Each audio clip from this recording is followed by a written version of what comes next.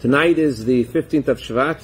That's why today in the afternoon we didn't say the Mincha, we didn't say the confessionary prayers, preparing for the celebration of New Year for trees.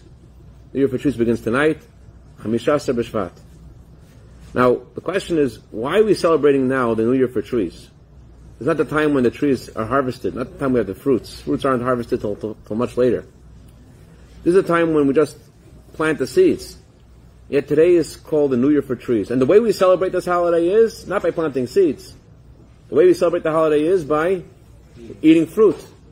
Why are we eating fruit? It's a holiday we should plant seeds in this holiday. What's the meaning of celebrating the holiday for trees when trees are planted by eating fruit, which isn't here yet? It would seem appropriate today to plant seeds. I know some people in Israel, they plant seeds today too, but that's not really the official custom. That doesn't say that in the Code of Jewish Law. The custom on Tu B'Shvat is to eat the fruits of Israel, especially, and the question is, why do you eat the fruits when planting the seeds?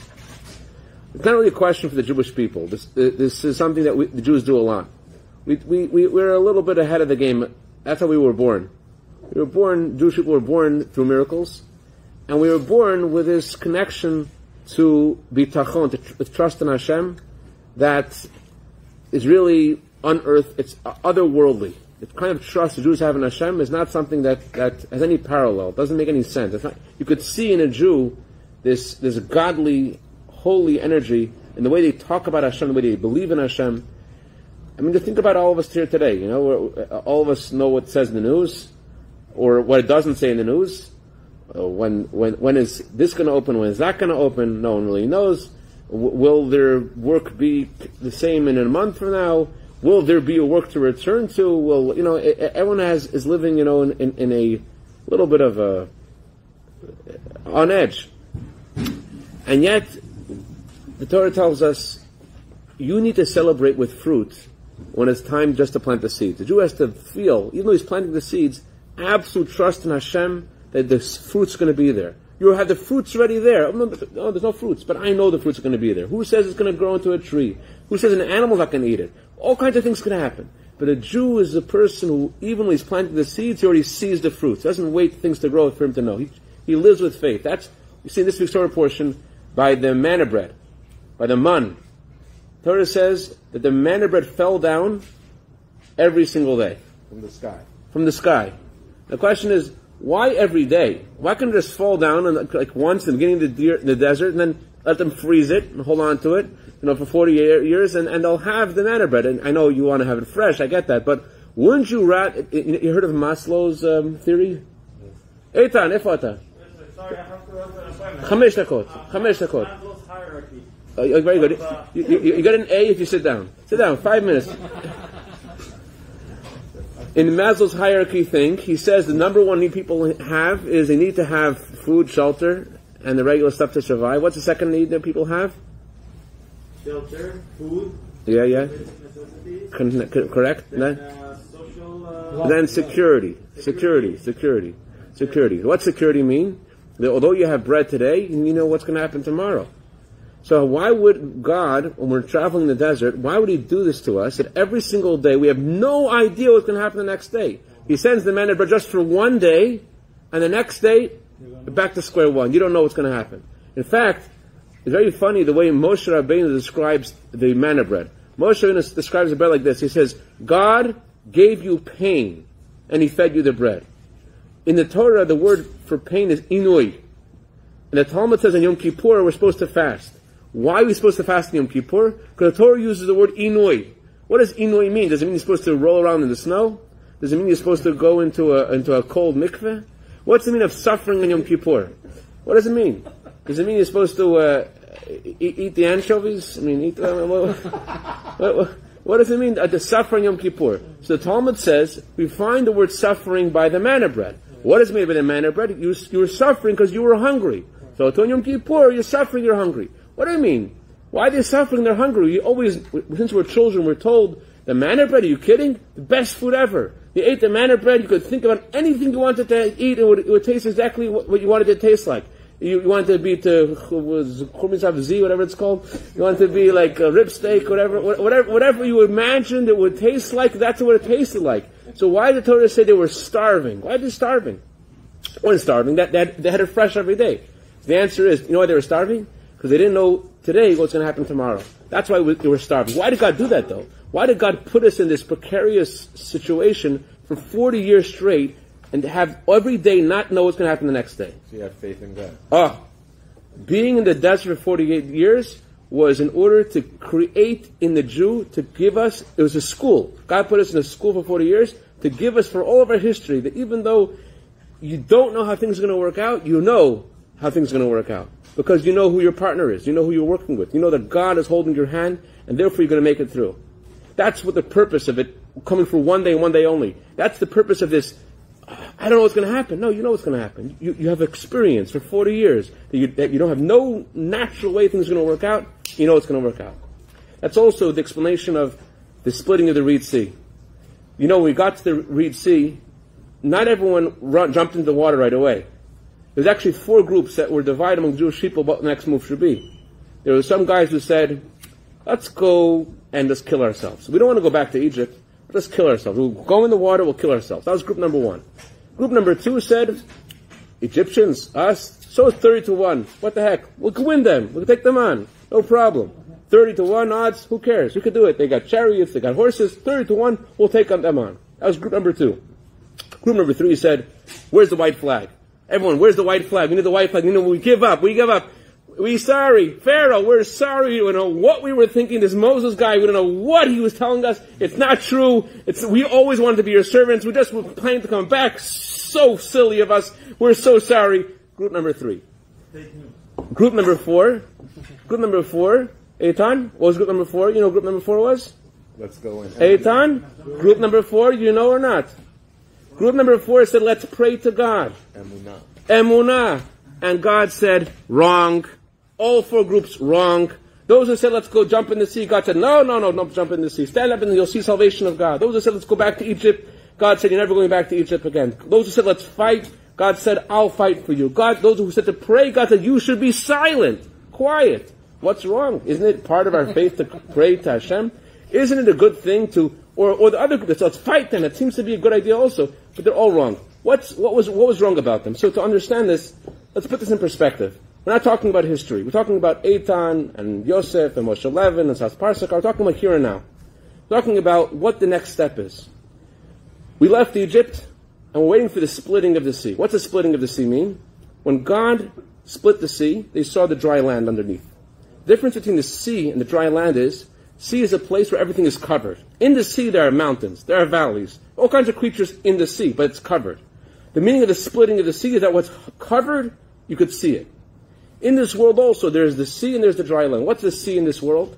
The sea in this world is Hashem's energy in the world. Before we say, have some Perrier, what do we say? Shahakol niyabed vara. What does that mean? Everything was created by His words. That's what we say. Shahakol niyabed vara. So Mashiach comes, the sea will split, which means we'll see the energy of Hashem, we'll see the words of Hashem, which is hidden from our eyes. We'll see Hashem's word that makes every single... You're doing the right thing. You left Egypt means you do exactly what you're proud of doing. You're praying Shacharit, Mincha, Arvit, doing all the right things. But the sea hasn't split yet means you could go back to Egypt. You left doing the right thing, but who's to say that tomorrow you won't make the same mistakes as you made when you were a kid? What's going to keep you in the way that you are now? The sea hasn't split yet. Until God parts the curtains and you see Hashem's presence in the world, maybe you'll go back there. So what do you do until Hashem brings Mashiach? What do you do to get there, to make Mashiach come? What do you do while you're waiting for the sea to split? You've gotten out of Egypt doing the right thing. What do you do until you get there? So group number 1 has this great idea. Don't get insulted. This is what group number 1 says. Group number 1 says, let's go to Kolel.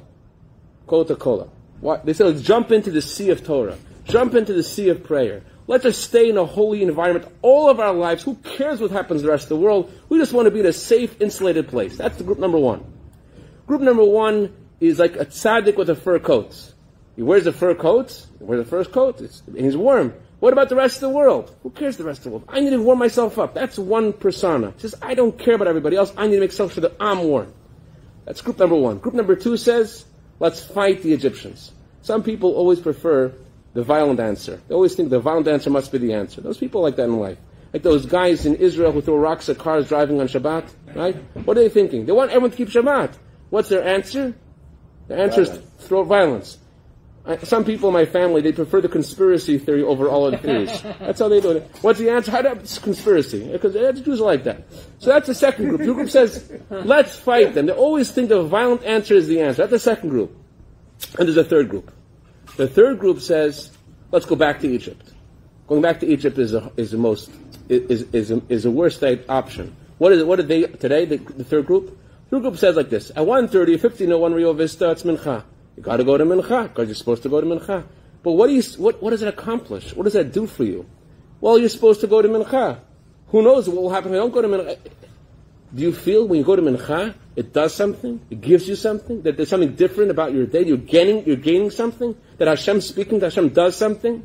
Or you're just going to Mincha because you're supposed to go to Mincha. The third group says, let's go back to Egypt. The Pharaoh, the power will always be the king. The world will never change. You have to do all the things that God said. Fine, leave Egypt. But the world will never change. The Pharaoh will always be the king. Nothing will ever change, ever. That's the third group. Let's go back to Egypt. Nothing will change.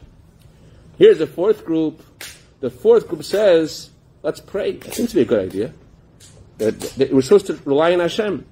One of the fundamental principles in our life is to think it's going to be good. Not that Hashem knows how it's good. That's trusting in Hashem means you believe that it's going to be good in a way that you could see that it's good.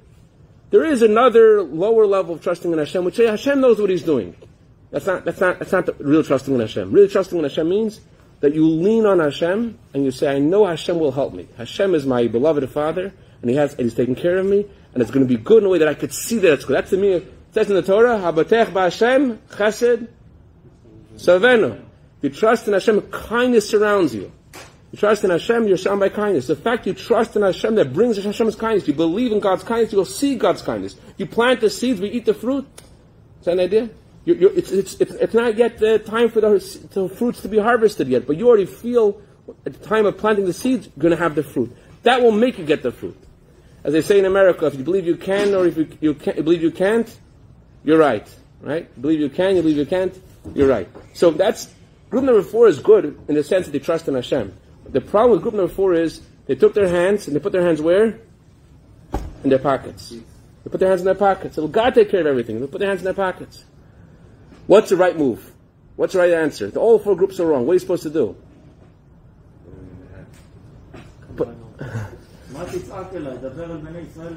What does that mean? There's the time to pray and to yell. So what should you do? What are you supposed to do? Go. Where are you going? Where are you going? Where are you going? Going to the ocean. Can you go in the ocean? Can you go in the ocean? You see, Okay, but I ask you a question. But all you see is ocean. If Nachshon Amendav, if he was standing there, he would say, let me ask Rabbi Levin what to do. You know what I would tell him? Chas v'shalom, don't you dare go in the ocean. Are you crazy? You put your life in danger? Don't go in the ocean. And I'll be right.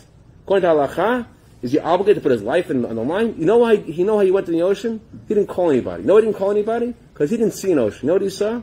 He said, Moshe Rabbeinu said, go forward. He said, Moshe Rabbeinu said, go forward. Doesn't matter. There's an ocean, there's a wall, there's this, that. Moshe Rabbeinu said to go. He didn't see any ocean. There was no obstacle for him. All he saw was Moshe Rabbeinu. Moshe said, go forward, he went forward. That's what we have to have today as well. I'm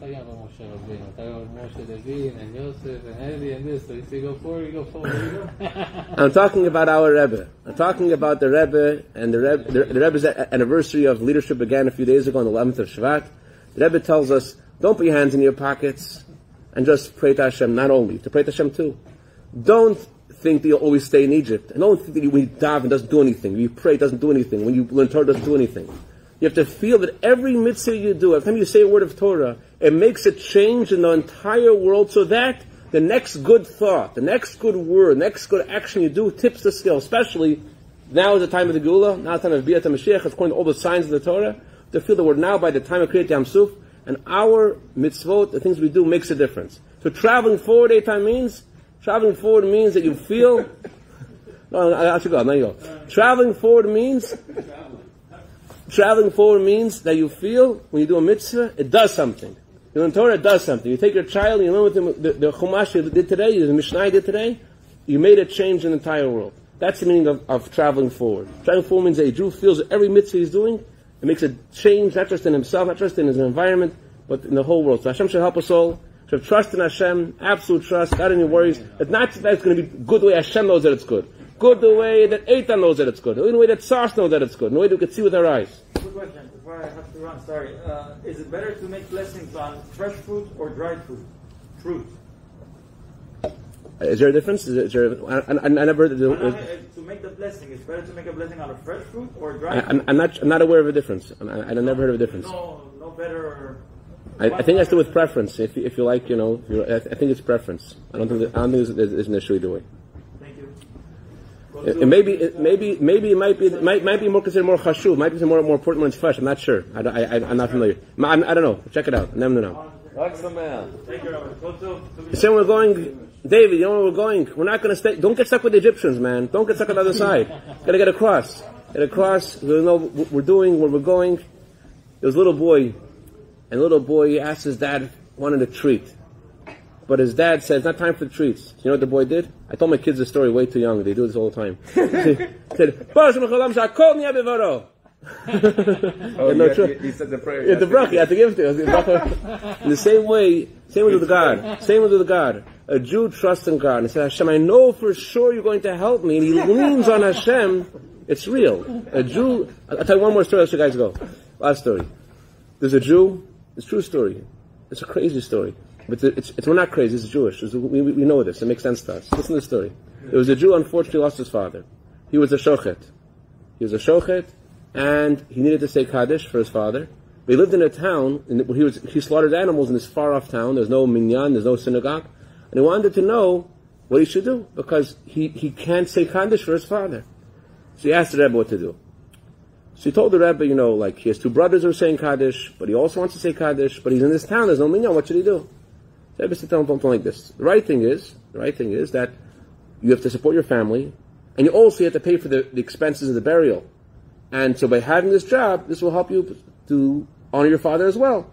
And therefore it's perfectly okay to hire someone else, pay someone else to say Kaddish for you, it's fine. And you'll stay there in this town. Then the Rebbe says, and there's a 180 on him. And then the Rebbe says, that I'm only telling this to you because I don't know how much trust you have in God. But if you're good at this, if you have a strong heart and trust in Hashem, then I would tell you, you could find work somewhere else. God doesn't have to support you over here. God can support you anywhere. There's a right answer. Halacha says it's enough. Halacha says this is fine. Like Eitan's asking, it's okay to be a dried out raisin. It's okay to be it's kosher. It's passing. But you know what? But the Rebbe says, but if you have trust in Hashem, if you're able to have trust in Hashem, I'll tell you to cross the Yam Suf. I'll tell you, go find something else. So there's a right answer, but there's an answer that a Jew is able to bring out in his heart. He trusts in Hashem, and it opens up a door. You trust in Hashem, it's a tool.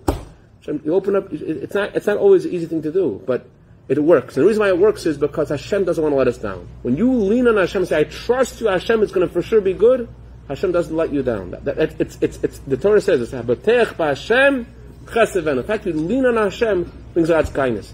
Any questions or comments or criticism?